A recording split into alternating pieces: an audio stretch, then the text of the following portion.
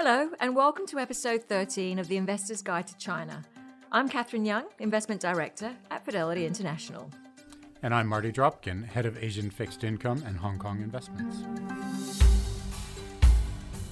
So Marty, we're now over 2 years into this pandemic, and the world is still battling some serious supply chain disruptions. All the more so, of course, with the war in Ukraine and sanctions on Russia, plus COVID-related lockdowns in China. Exactly, Catherine. It really does make you wonder how significant and how permanent some of the changes we're seeing could be. At the beginning of March, we actually surveyed Fidelity's analysts about the main reasons for supply chain disruptions at their companies. COVID came out on top, with over 70% of our analysts listing it as the main culprit. In the weeks since, as the war in Ukraine has dragged on and supply chain bottlenecks continue, those analysts have reported an even greater concern over rising costs and deteriorating sentiment. And since China and Asia are so central to supply chains for really just about everything, the regional impacts are amplified globally. Now, in this podcast, we'll be speaking to analysts and portfolio managers at Fidelity who cover some of the hardest hit industries: shipping, apparel making, and semiconductor manufacturers. How are these companies reacting to the constant stream of disruptions? And of course, what are they doing to help mitigate risk? From a China perspective, what should investors be wary of? And are there any opportunities? Great questions, Catherine. And supply chain disruption also feeds directly into inflation. Commodity and consumer prices are soaring. In the U.S., inflation is rising at the fastest pace we've seen in 4 decades. Policymakers, including the Fed, have started to hike rates, but there are questions about whether they are doing too little too late or risk doing too much too soon as the year unfolds.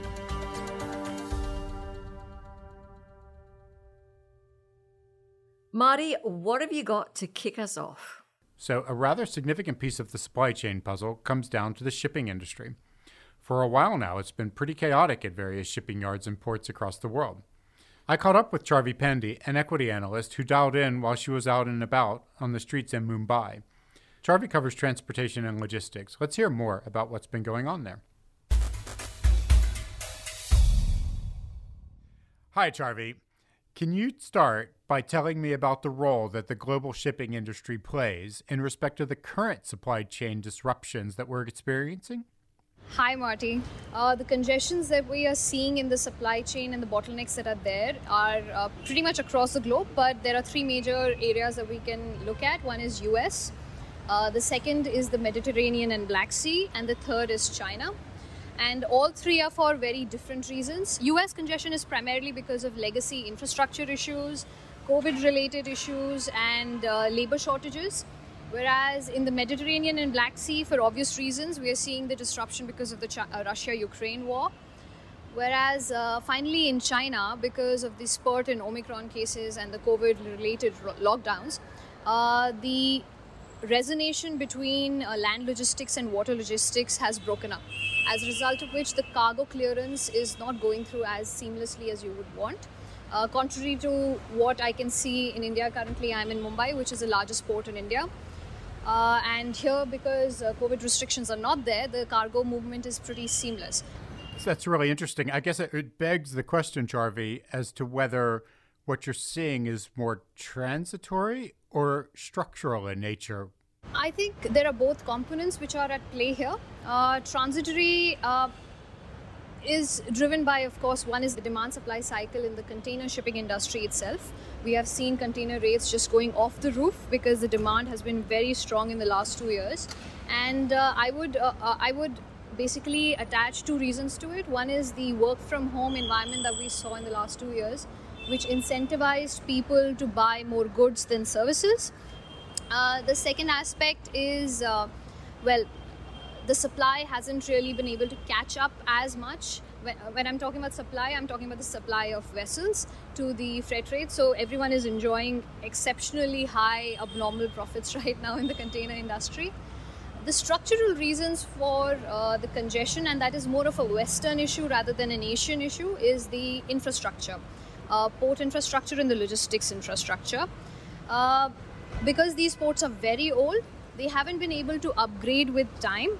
as a result of which they are not as automated as, let's say, Asian counterparts, and they are unionized, because of which the deterrence to automating is also very high. So there has been underinvestment. And the last aspect is upsizing of ships. If you will look at the container shipping industry, you will see that ships have been becoming bigger and bigger over time, as a result of which, if I give you an example, last year we saw the Evergreen ship blocking the Suez Canal for a very long period of time because it was such a large container ship.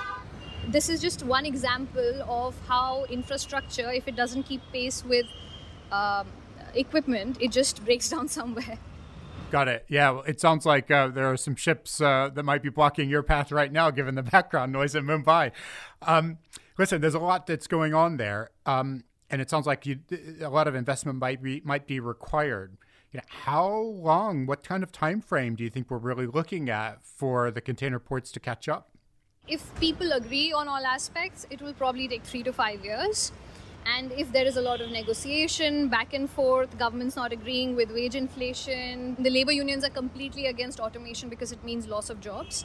So if those factors continue, if there's always back and forth in these arguments, it can be a decadal issue. You never know when these things solve. So it's about intent and, I think diplomacy, I guess.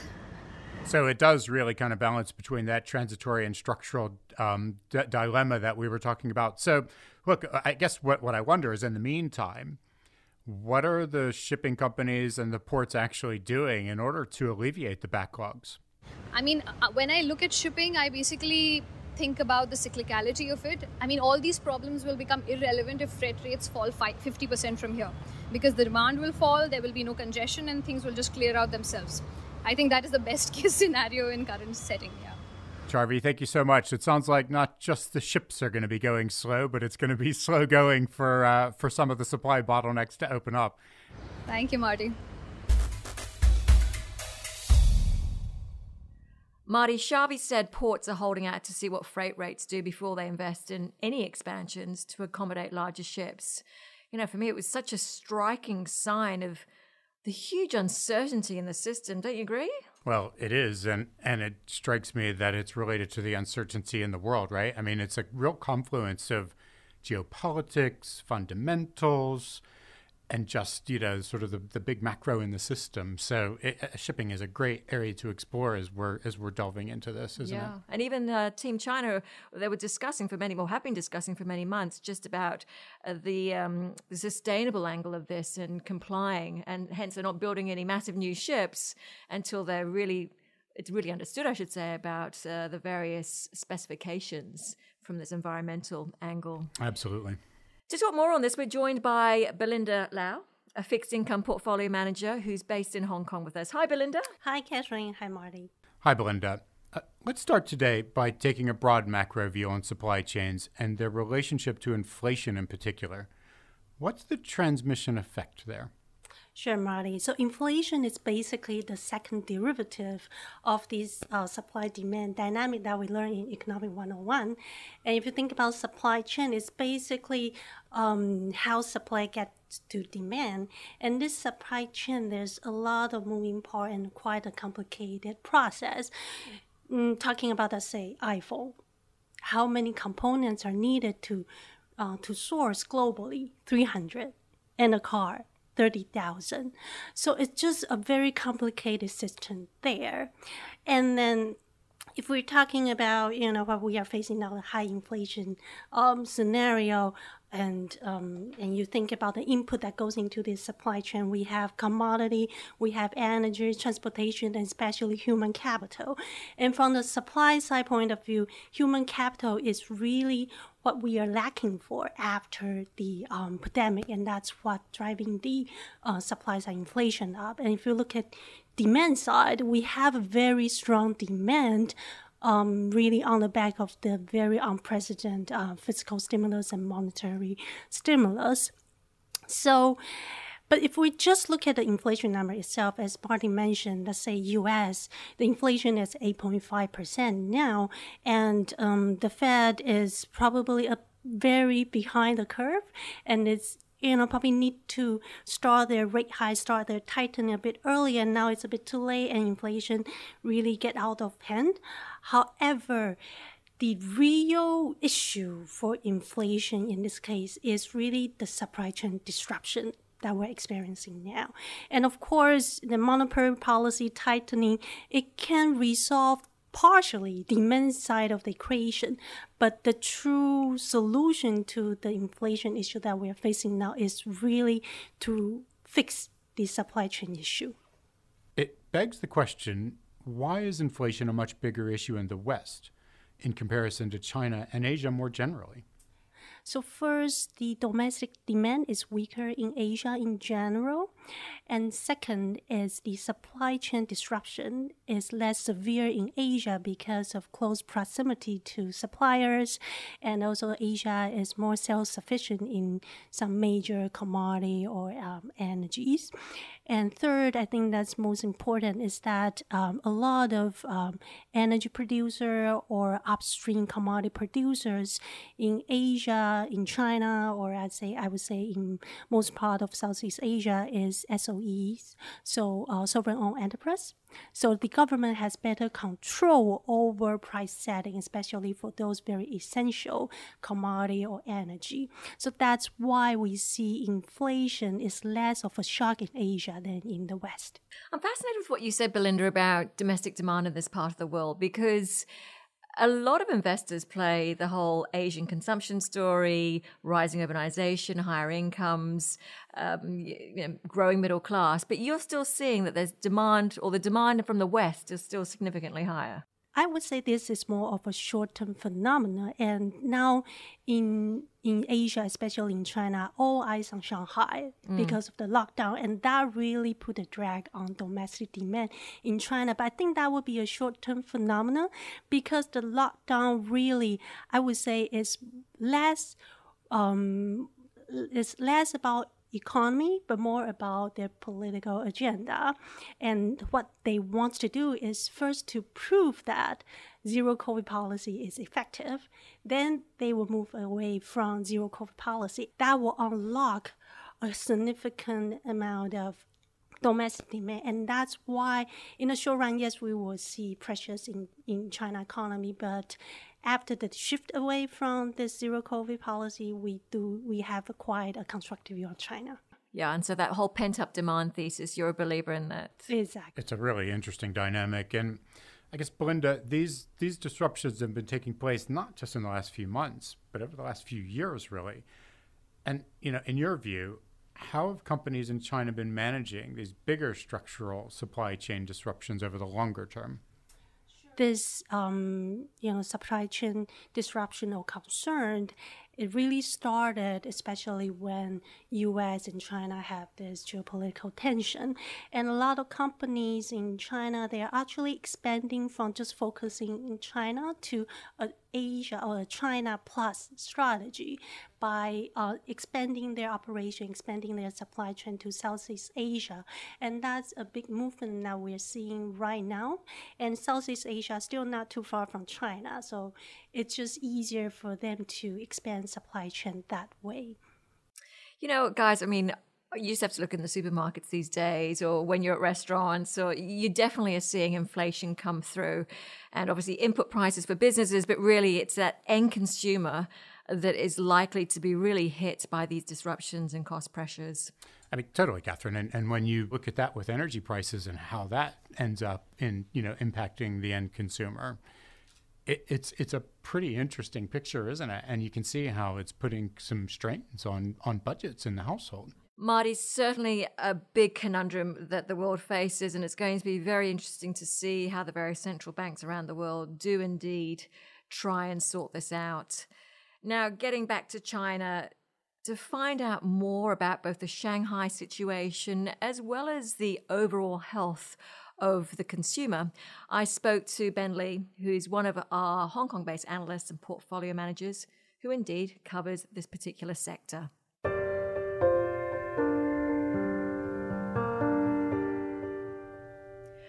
Hi, Ben. Obviously, there's a lot of uncertainty about the current situation with COVID in China, even as we record this in April. Shanghai is still going through a lockdown as well as other parts of the country.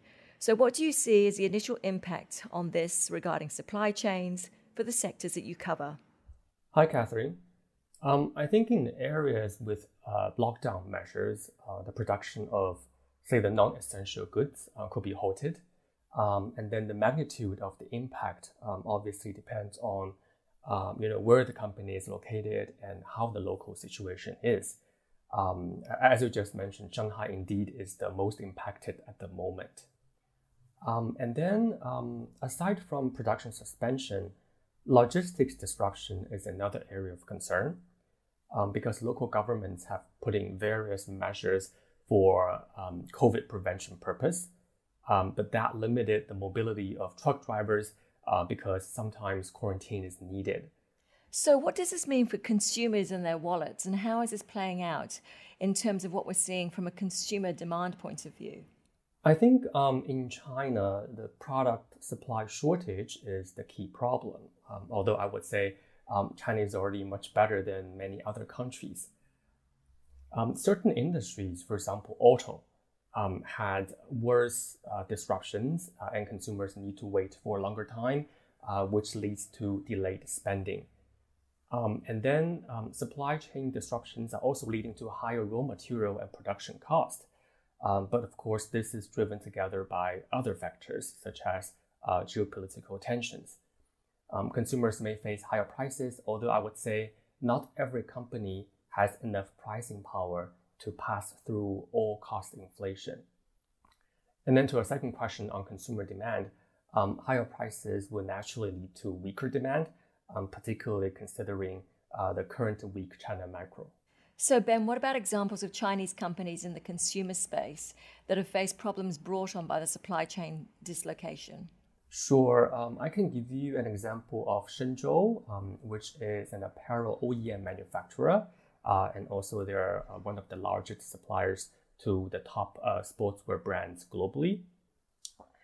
So they've had a really tough year last year, mainly due to COVID. The company has operations in 3 countries, the China headquarters, which is in Ningbo, and then Cambodia and Vietnam. Last year, they had to shut down their Cambodian plant for 1 month in the first half due to COVID, and then the Vietnam plant for 3 months in the second half. China plant was then suspended for 3 weeks in January this year. And the 3 months delay in Vietnam was particularly painful because when they were finally able to resume production, there was a big cotton price increase and also forex changes. So their cost base rose a lot during this time, but their pricing was already agreed upon from the previous quarter. And also to make things worse, they had to move some production back to their headquarters in Ningbo, which has obviously higher production costs. So all of these led to a very big margin contraction and earnings decline year over year last year, which was the first time in history since company's public listing. Ben, what else could a company like this do to further mitigate these supply chain issues? Yeah, I think supply chain diversification is very important. For example, Shenzhou has already diversified by opening 2 offshore plants in Cambodia and Vietnam over the last decade. The China and ASEAN plans are to separate vertically integrated operations with both the upstream fabric and also the downstream garment capabilities.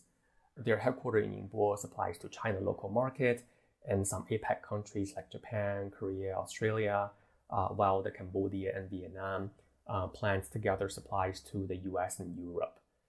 Having operations in various countries and regions can help the company move around the orders when one part of the supply chain gets disrupted. It can also reduce operating costs and tap into the abundant labor supply in ASEAN countries. Ben, thanks so much for spending time with us today. Thank you, Catherine.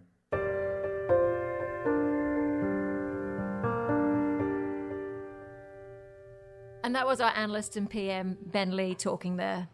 It's interesting, isn't it, Marty? Because we've got this whole opportunity set arising from the diversification we're seeing, or the diversification angle around the Asian region. But I guess one question, from my side, around what do you think about this, is that yes, you're seeing these manufacturing plants being established, but I wonder what the infrastructure is like and whether it is indeed as efficient as, let's say, China, who's been a big manufacturer for decades now. I mean, it could be viewed as an opportunity, Catherine, especially if Chinese demand helps some other Southeast Asian countries and the companies there invest in their infrastructure and actually build that up. And clearly that's a longer term initiative, but it could actually have longer term positive effects on the infrastructure of some of those companies. And the other thing is, I don't think it's unique to this region. We're seeing the same dynamics in Europe. And I think if you look at sort of the Russia-Ukraine conflict right now and the supply chain disruptions that are coming out of that dynamic, we'll end up seeing this sort of infrastructure spend happening all over the world, I think. Yeah, definitely. So Belinda's still here with us, but now we're also joined by Terence Tsai, an equity analyst and portfolio manager in Hong Kong. Terence, you focus on semiconductors and tech hardware across the entire region. We know the global chip shortage story has been going on for a while, but can you give us a bit of an update on the current situation? Sure, Marty.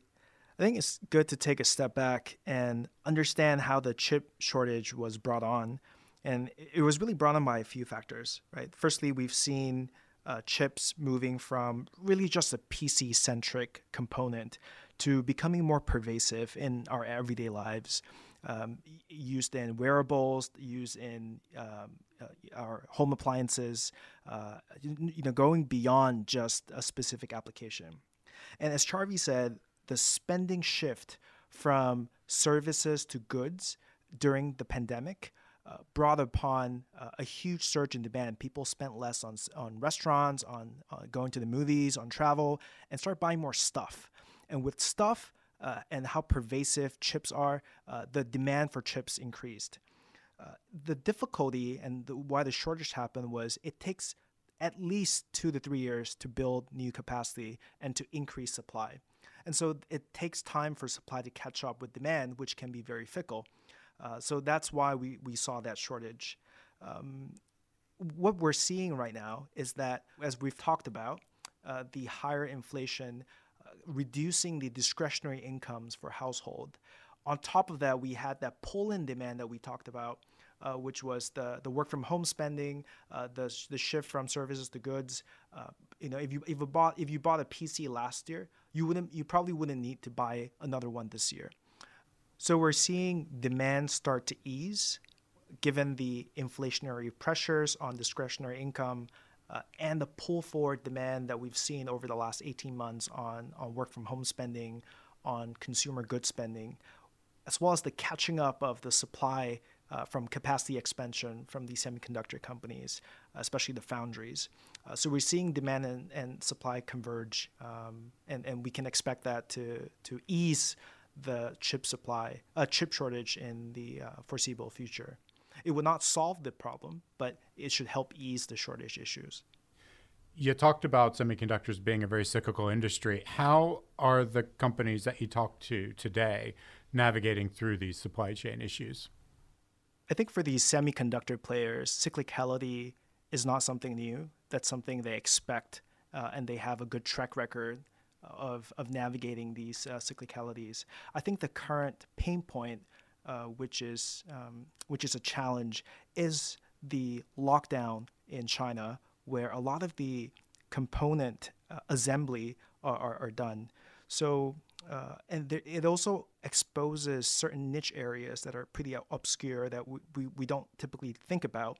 For example, with neon gas, that is, which you have about a third of that supply coming out from Ukraine, that is potentially going to be disrupted depending on how long the war lasts.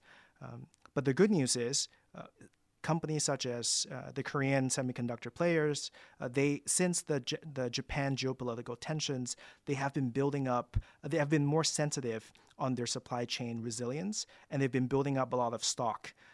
Companies have also switched from a just-in-time supply chain management system where they kind of take advantage and take for granted the global supply chain to a more just in case. You're seeing inventory start to build up.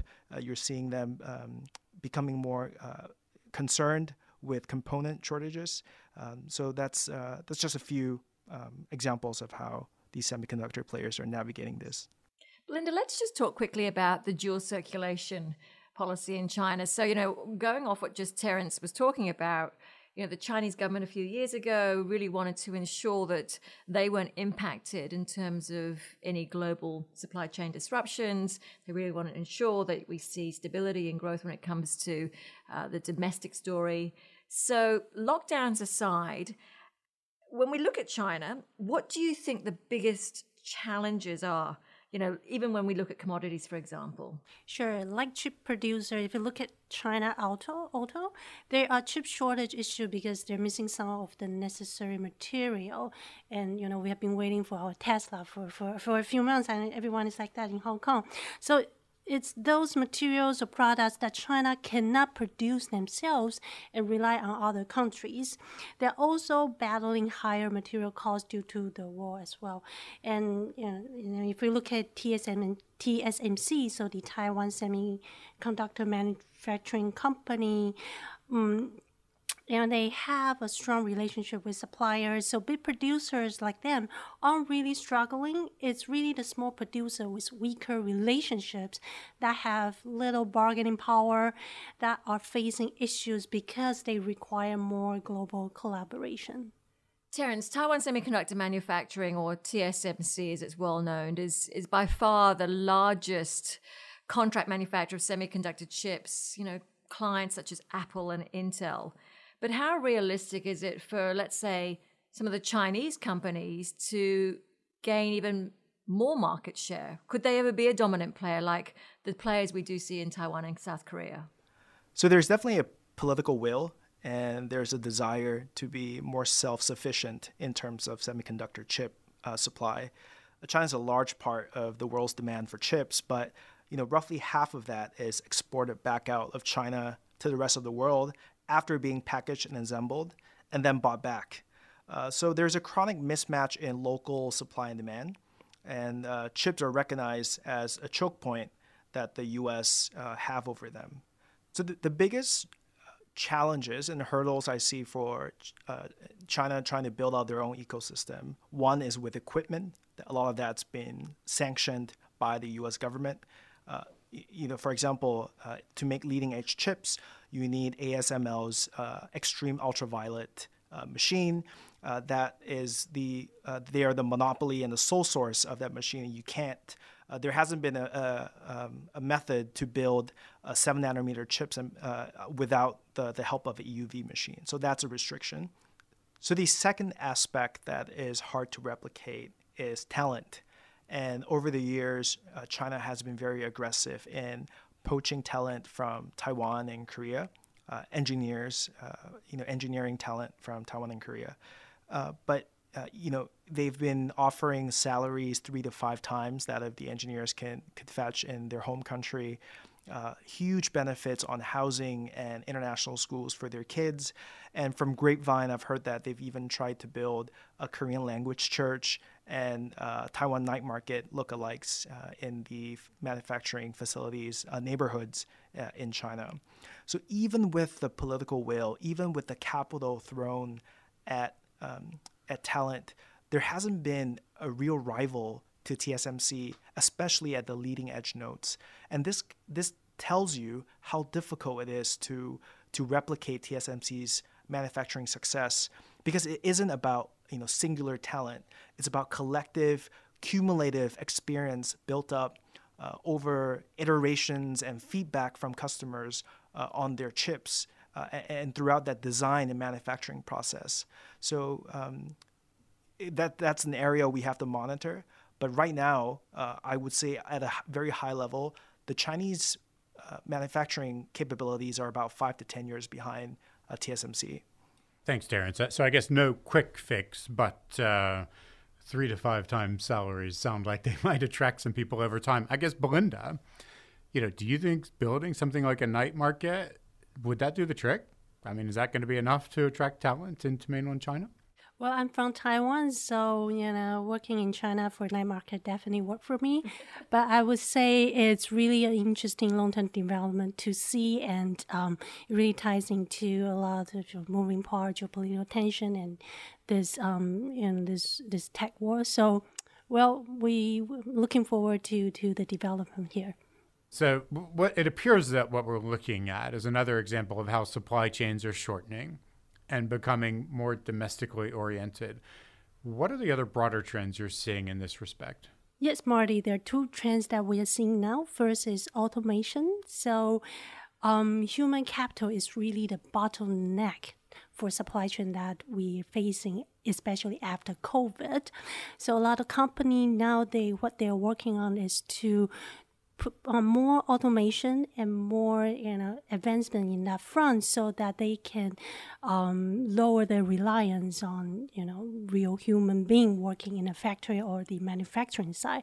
And second is on renewable energy, especially for the war that's the war between Russia and Ukraine, really emphasize the national security in terms of especially on energy. So developing renewable energy becomes even a accelerating trend right now. So that's the two trends that we are looking at. I mean, we've all gone to China over the years and just seen the automation there, and even in other countries, whether it's South Korea and Taiwan. And it's just staggering going into these factories. And, previously it was all manual labor, and now just so highly automated. And if what you're saying is this trend, it's just going to become even more and more of sort of automated in terms of this part of the cycle. But of course, that leads the question, or begs the question, in terms of what happens to human capital and unemployment rates, etc. And I think if we tie it back to the investing world, to where we want to focus on the equity and fixed income markets, it really fits with our broader themes of we're seeing some short-term disruption. I think we've heard a lot of very positive outlooks, which will take us through the longer term, but we might still see some volatility over the next few months, right? Yeah, well, nothing goes up in a straight line. And what's interesting in this kind of environment, really understanding, and I'm sure Belinda and Terence would agree, the earnings visibility that all these companies have, and really understanding the dynamics, industry dynamics, policy dynamics. That brings us to the end of this episode. Thank you to our guests, Belinda Lau and Terence Tsai, and to our other contributors, Shavi Pandey and Ben Lee. And thank you all for listening. If you want to read more about what's been covered today, please go to your local Fidelity website or fidelityinternational.com. The producers today were Rory Fong and Neil Goff, with production support from Seb Morton Clark and Keith Chen. The editor is Richard Edgar. Until next time, from all of us at Fidelity, goodbye. Goodbye.